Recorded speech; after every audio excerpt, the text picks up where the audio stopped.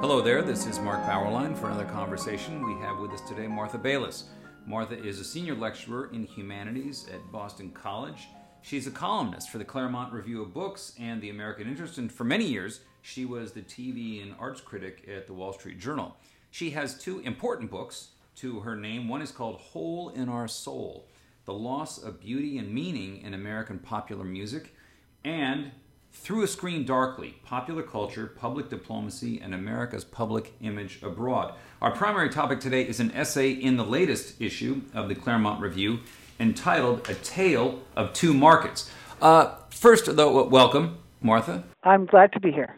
Well, just to introduce you to our listeners, will you give the broad thesis of your two books, Hole in Our Soul and the Public Diplomacy book, Through a Screen Darkly? Okay. You're not suggesting that all those years of work can be boiled down to a 30-second soundbite, are you? Can you do it in 140 characters? Yeah. Hole in Our Soul is a critical history of American popular music, by which I define that very broadly to mean basically any kind of music that had a kind of commercial popular appeal, beginning with ragtime and ending with rap. And it's kind of a history. It's organized chronologically, and it also has an argument, something of an in-your-face argument, that our popular music, which began with a whole set of values and performance aspects and musical aspects that grew out of what I call the Afro-American idiom, which I define carefully as the style of music largely created by Black Americans, but certainly not exclusively by Black Americans, that came to be the American musical idiom all across the board, from Broadway music to, hard rock to funk to all sorts of things. Jazz, of course, soul. But it wouldn't be just jazz, but it would be, Broadway, the American Songbook, those as well? Yeah, anything that has that peculiar and original mixture of kind of infectious rhythm with all sorts of harmonic and melodic resources taken from the Western musical tradition and from other traditions. It's a very syncretic, synthetic mode of music, and I'm drawing on the great American music critic Henry Pleasants, who was a classical music critic and then discovered jazz late in his career. He also had a long career as a intelligence officer for the CIA, but that's another story. Very interesting man. And he calls it the Afro-American idiom. And he just says this is the idiom of the 20th century. The idiom of the 19th century was German-Austrian. The idiom before that was Italian. It's just the sort of dominant musical language, and he defines it very well. So I basically stole my definition from him as a musical idiom. It's a broad but meaningful classification. So that's a long way of saying that's where we started with our music. And it's a tale of decline, yeah? And it's a tale, yeah. And I trace the decline along two different axes. The first is a kind of weird, overblown fantasy about what African Americans are all about, which kind of takes the music as, to take the oldest prejudice, the idea that it's some kind of crude jungle music, that it's, all about sex, it's not civilized, that it's the music of savages. This is the way jazz was talked about in the early days. And we had another round of it later on when rock and roll was the N-word was used to describe rock and roll. And it's basically a kind of aversion to the rhythmic element in the music and the expressive element in the music by people who see those as kind of primitive musical aspects. That is, I think belongs in the dustbin of history, but there were a lot of people who embraced it for that reason, particularly in the 20s and then again in the 60s. There were a lot of people who thought, this is why we like the music. And my argument is that led to a kind of degradation of the music because people began to play what they thought they were hearing. And here I would put the blame on a lot of white musicians in rock and so forth. And then along comes rap, and rap to me is, I call this primitivism. And rap is a kind of primitivism practiced by black and white performers, which I think is a degradation, certainly a diminution of the original idiom. My sense of rap is that the register covers the alphabet. The emotional register of rap covers the alphabet all the way from A to B. Sure, and it's also musically, it basically has done away with harmony and melody, leaving only rhythm and speech. Now you can do great things with rhythm and speech, but it's missing a couple of limbs if you're going to call it music. So, I like some rap, very little rap actually, but I have a pretty hard-hitting chapter on that, which made me, as you can imagine, very popular. All right, so hole in your soul, hole in our soul, Hole in our soul, hole in our soul. Okay, and the public diplomacy book. That was published by Yale in 2014. It's when 9/11 happened and President Bush said, "Why do they hate us?"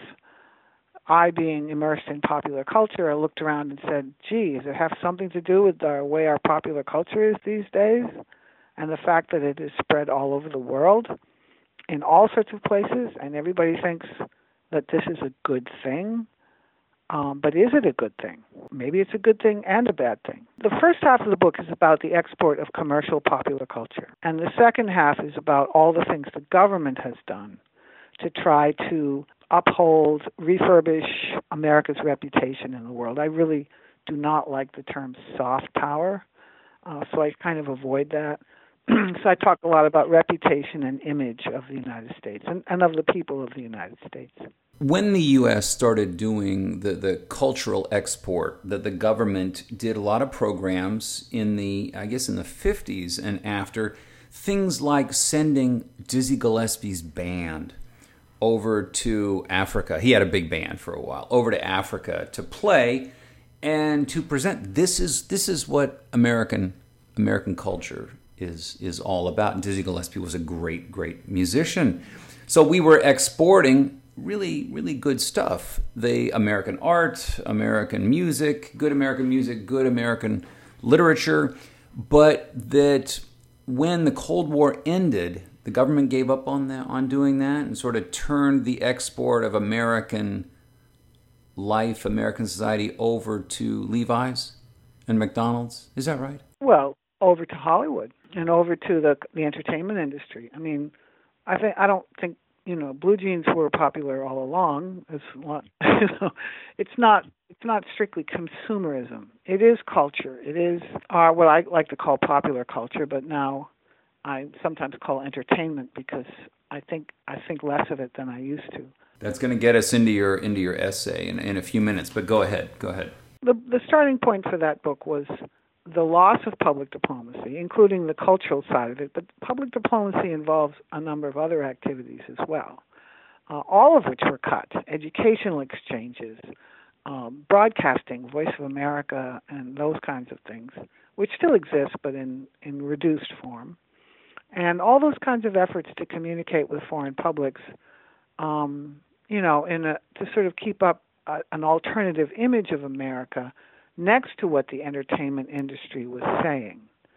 And, do you trust the government to do that? Well, they mangled it quite a lot, but there were a lot of people, and I met them, who had done it throughout the Cold War and were pretty damn good at it.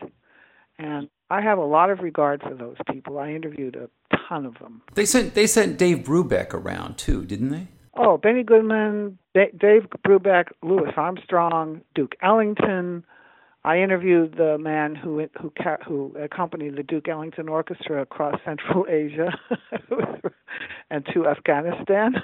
Yeah, these jazz tours, most of them happened in the early 60s, when jazz was old hat in the United States.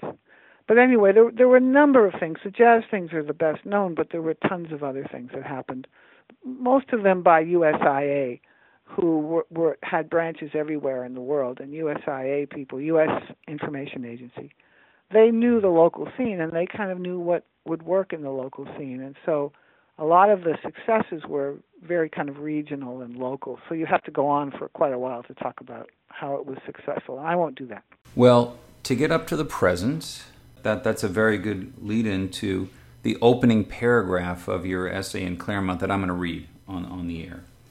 This is A Tale of Two Markets in the Claremont Review in this issue. What on earth has happened to the movies?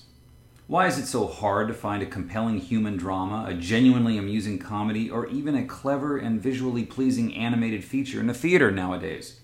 When did the big screen get taken over by comic books and video games? Who brainwashed Hollywood into churning out endless wannabe blockbusters about superheroes blasting away at supervillains? Why are these multi-million-dollar special effects in these movies so cheesy that even this non-gamer wishes she had a joystick, gamepad, or light gun just to keep from nodding off? What happened? What did happen? There's a combination of things that almost never get talked about in conjunction with each other. Some of them are cultural. Some of them are business, structural, economic things that change the industry.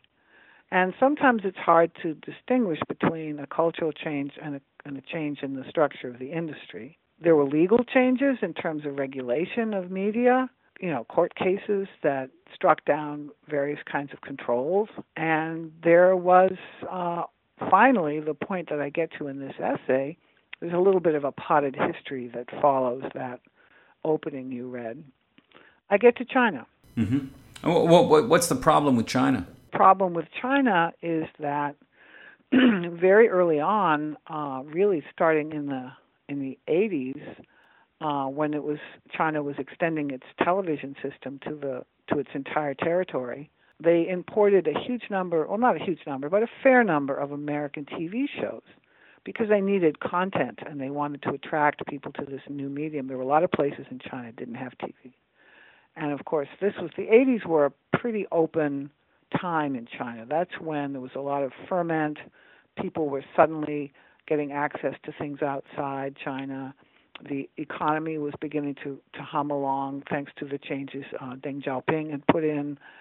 And in came some American popular culture. I can't tell you how many people I met in China who grew up watching the Brady Bunch. I saw that reference in your essay, yes. The Brady Bunch. I grew up with the Brady Bunch. Either subtitled or dubbed in English, in Chinese, in Mandarin. I'm not sure whether it was subtitled or dubbed. But, suddenly the American popular culture began to sort of attract people in China, as it had done in lots of other places. I don't want to suggest that American popular culture is all bad or that it attracts people for bad reasons. I never said that. If I thought that, I wouldn't have written 2 entire books about it because it would have been too depressing. I think a lot of it is wonderful. But this process in China can be traced, it's a bit complicated, but over time the Chinese market became more and more important, particularly to the film industry, to Hollywood, because over time Hollywood lobbied, the Motion Picture Association lobbied very, very hard to change the quota. China has always had a quota, the number of foreign films it will admit, and Hollywood has lobbied over the years to increase that quota. And as I think most of your listeners will know quite well, Hollywood has also compromised with the Chinese censors to get their films in there, and that's been going on for a long time. And it's a huge market, right? I mean, is this sometimes the difference? The Chinese market is the difference for producers between a commercial flop, and a commercial success. Oh, yes. Well, nowadays, I think the Chinese market, you could argue, I wouldn't say it was more important than the American market, but the two are sort of joined at the hip. The trick is to find something that will succeed in both markets. Is it true, as someone told me, that when I said that scripts seem to be getting so simplistic, the language is so blunt and unlayered, and he said, well, one thing is these scripts have to be easily translatable and understandable to a Chinese audience. Well, sure. And that's kind of an old story.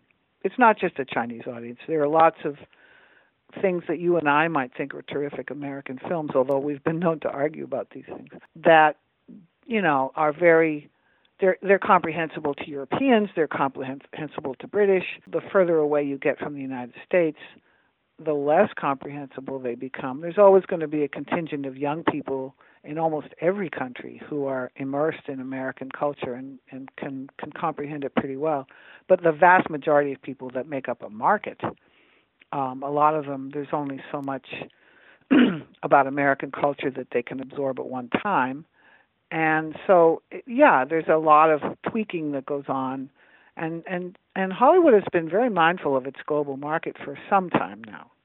It's been years that it's been the overseas market has been between a third and a half of Hollywood's revenue.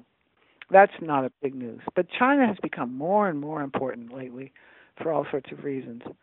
And you talk about creating these dependable, risk-free, formulaic films that are just guaranteeing a return, and that the only substantive alternative in the United States, at least, to Hollywood alternative to the superhero, superficial film is what you call the cult of darkness. What's the cult of darkness? That's more of a cultural phenomenon than a market or an economic phenomenon. It's just, and this is drawing on my work on Hole in Our Soul, going back to perverse modernism, and this whole idea that art is supposed to shock or bring out the shocking, bring out the negative.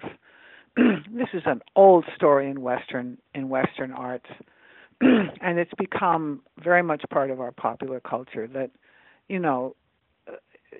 it's not just enough to avoid sweetness and light. You have to sort of focus on the sour, the bitter, and the dark to the exclusion of anything positive. And it's almost like an orthodoxy. You can't. I'm trying to think of a good example. The treatment of sex. You have to show sex as a very kind of rough, harsh, sudden phenomenon activity. You have to show that there's not. It's better when there's no love. It's better when people don't even know each other. It's always very sudden and very, rough. And there's also, there's the sex and the violence. I could go on about those, but I'm sure your readers, your listeners, know all about sex and violence in American entertainment, and some of them may not even mind it that much. I would point to a third thing, which is the portrayal of American institutions, political institutions, economic institutions. I could talk about religious institutions, but they're not portrayed in American entertainment. One of the things that people say from other countries when they come here to visit, and I've heard this from dozens and dozens of people in the State Department, is they say, I had no idea Americans were so religious, because we never see that. It's extremely rare to see ordinary religious observances the way most Americans, or those Americans who still observe religion, practice religion, it's just completely erased. Well, one thing you note is that if you're looking at a Chinese market, they consume the films, and some of them are these darker films, but they draw a conclusion about American society, and you say here that it supports the official Chinese view of America as a civilization in decline. Well, I was half joking because I don't think Joker is being shown in China. Okay. Yeah, that was the specific film you were talking about there, yeah. I'm sure Joker didn't make it into China. But I was being ironic and saying, if maybe they should let it in, because it certainly would confirm the image of America that the propaganda and thought department of the Communist Party in China are trying to promote. But a lot of things that do get in, I think, do in a way promote those negative stereotypes. And here's another one. I mentioned institutions. There's another one that you don't automatically think of, and that is the portrayal of, and this is a huge one, the portrayal of family. Particularly fathers, right? Yeah, fathers, and of marriage, and of relations between older people, younger people, children, all of that which Americans live every single day of our lives is so distorted in our entertainment. I didn't even realize that until I traveled around the world doing interviews in 11 different countries. And just about every country I visited, no matter what their own religious traditions were, or a lack thereof, they would say to me, Americans are always alone. Americans don't have grandparents. Americans are all young. Americans don't get married. Americans all live alone, and so forth. And I'd say, well, that's not actually true. I mean, it's true enough in the sense that we have a declining marriage rate among the young, and we have, sort of segregation by age where old people are kind of put off or put themselves off so they won't be a burden on their families. All of this is kind of true in our society, but it's so exaggerated in Hollywood and in our entertainment. You will never see a grandmother unless she's a hideous witch or she's on her deathbed and leaving somebody a lot of money. And you'll never see an older man, a grandfatherly man, unless he's the villain of the piece. Why not? Because our society doesn't like to think about age or death, and I would add family or duty or responsibility. It's entertainment. Everybody wants to be free, single, and sexy. And there's a huge emphasis on that side of life. But now we also have this kind of obsession with the dark side and hideous crimes and the failure of sex relations and, the horrible dark secrets that all these pleasant-seeming people in pleasant-seeming communities, they all have these horrible dark secrets. That's the other side of it. What you never see is just normality. You almost never see a mixture of the good and the bad as we actually experience it in our society. When we turn to TV, it's not so bad, right? Well, I have a section in the article about reality TV, which I think is that's what happened to TV, because reality TV is cheaper to produce. And you attribute that to the advent of VCR and cable, right? Yeah, the networks could no longer afford to produce half-hour comedies and hour-long dramas the way they had been doing. There simply wasn't the revenue because the audience was bleeding away to cable and VCRs and so forth. That was a long time ago, but that is the origin of the talk shows, the reality shows, and all the kind of things that you don't have to pay those figures on the screen, celebrity wages. No, that's right. And I think that sensibility. Actually, I think that sensibility. I like some reality shows like talent contests, cooking shows. That's fine. Even truck drivers. That's fine. It's the kind of voyeuristic ones about this celebrity and his weird lifestyle and his weird family, or these poor overweight slobs who just can't get it together, and we're just going to sort of go in and stare at them, or these stupid, mindless, self-indulgent rich people like the Kardashians and that kind of stuff. It's all this kind of, let's look at other people and how messed up they are. And actually, I think people like that because it makes them feel better about themselves. But it's all very kind of degrading. But there's another side of TV. You quote from 1995, that was 25 years ago, Charles McGrath, who said that the New York Times literary editor, quote, TV is actually enjoying a sort of golden age. What was he referring to? Well, he was referring to, I'm not sure exactly what he had in mind, but at that time he was probably referring to the what were called the mini-series and the kind of self-contained short programs that would go over a series of nights and be successful. In the 90s, well, he was writing before The Sopranos came along, but there had been shows like Roots and Lonesome Dove. But there were, these limited series are important because they end. To quote the literary critic Frank Kermode, they have a sense of an ending. And the more I think about this, the more I've written about this, the more I think it's really important that this kind of storytelling have an ending, because you can go back to Aristotle and you can talk about the plot of a tragedy or the plot of a drama. It's all about the action. It's all, meaning the decisions that people make, meaning the morality and the fundamental choices that human beings make. That's the essence of the drama. And so you have a decision, you have a person making a decision, you have the consequences of the decision, and you have some sort of outcome. I'm not saying this has to be a moralistic tale with a happy ending and so forth. That's the simple-minded version. But on a more complex level, we tell each other stories because we wish to make some kind of coherent sense out of life. And I think that's so deeply embedded in storytelling that the best TV series, and they're all kinds, they're all different varieties, it's evolved over the years, the best ones knew when they started that they were going to come to an end. And the ones that kind of went off the rails and just got sort of worse and worse as they went along were the ones who kept getting renewed and saying, oh, we have an audience, the advertisers want us to come up with another season, and another season, and another season. And the extreme example of that is the daytime soap opera, something like Guiding Light, which began, if I'm not mistaken, in 1930, and I think ended like last year or something. And a daytime soap opera, the stories just become so ridiculously convoluted and more perverse and weird and kinky.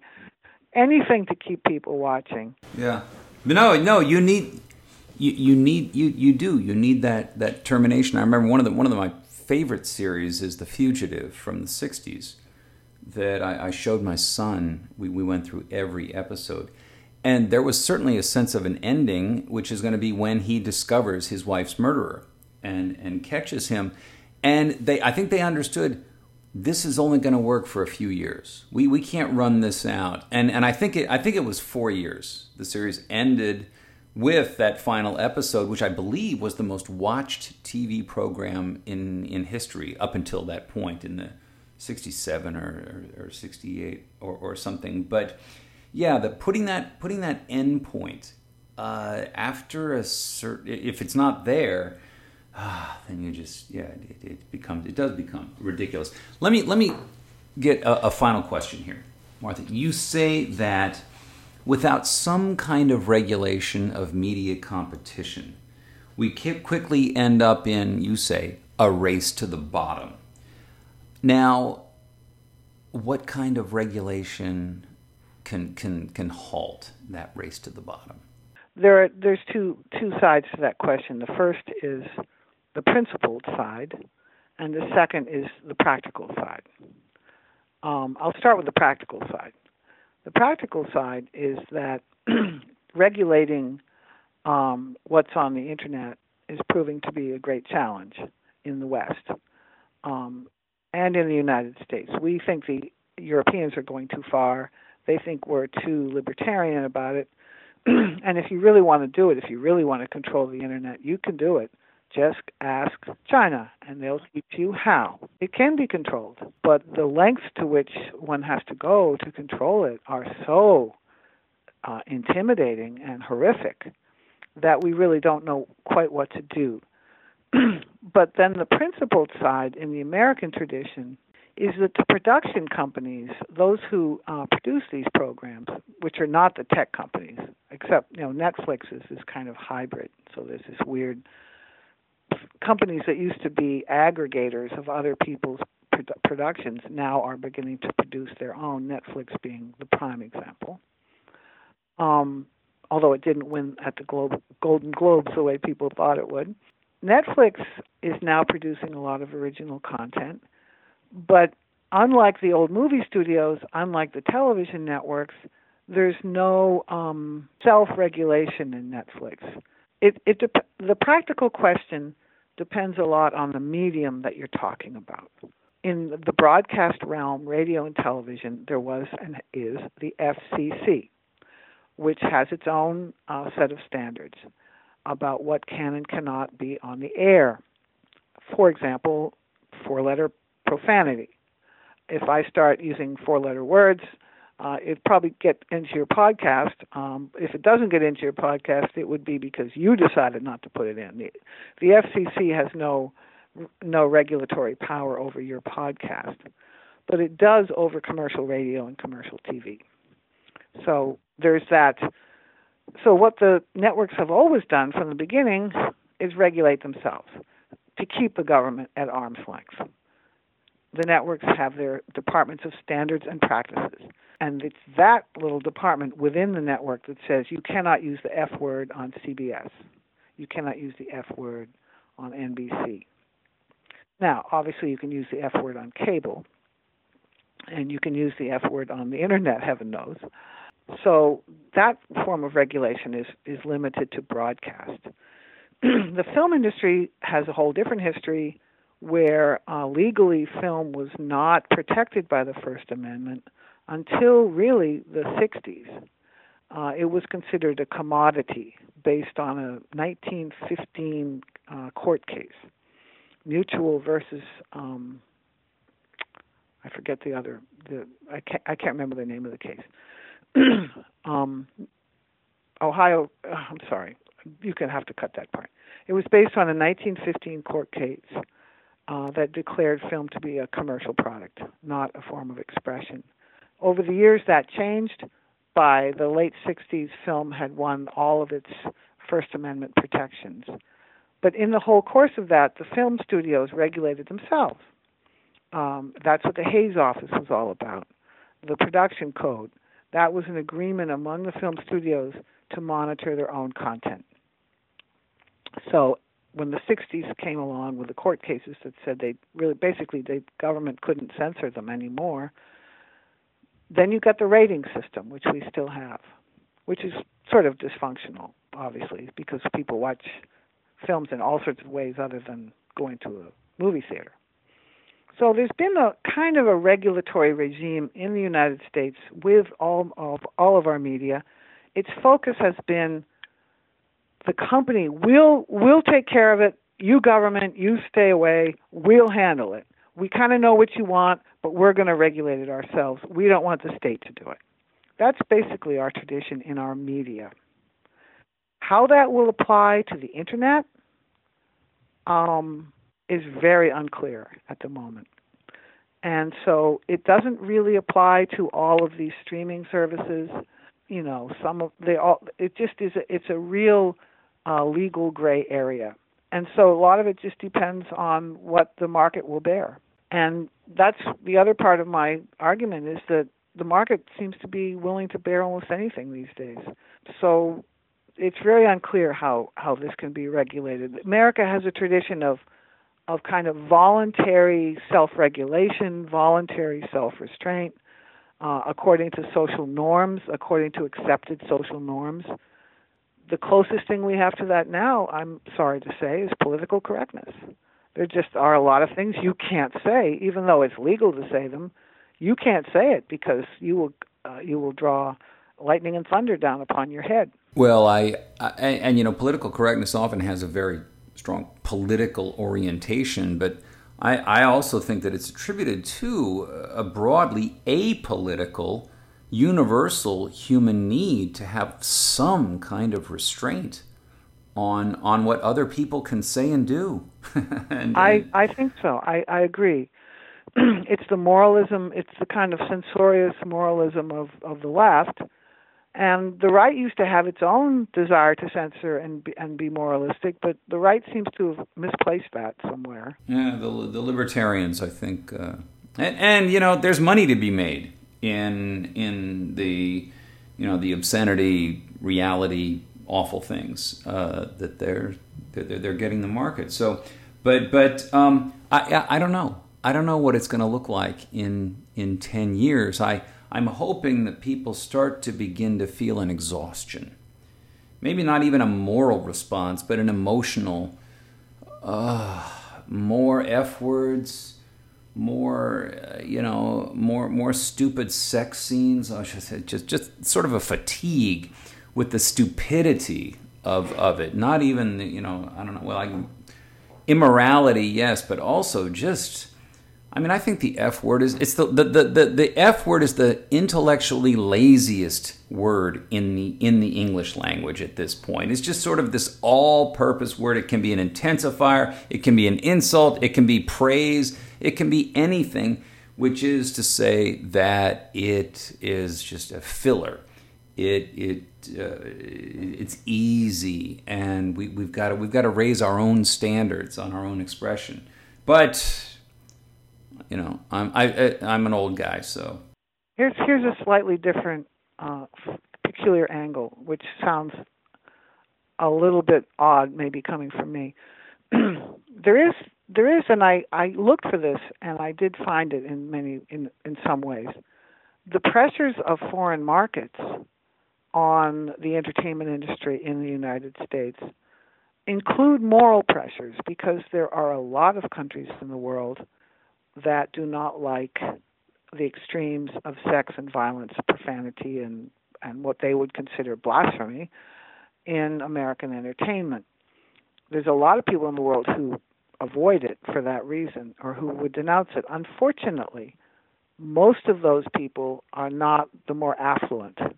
So this pushback by people around the world who really don't like some of the degradation in our entertainment, the pushback tends to be among the more poor, religious, socially, and religiously conservative populations. It gets picked up, of course, by radical Islamists and by others who denounce our culture as hopelessly decadent and so forth.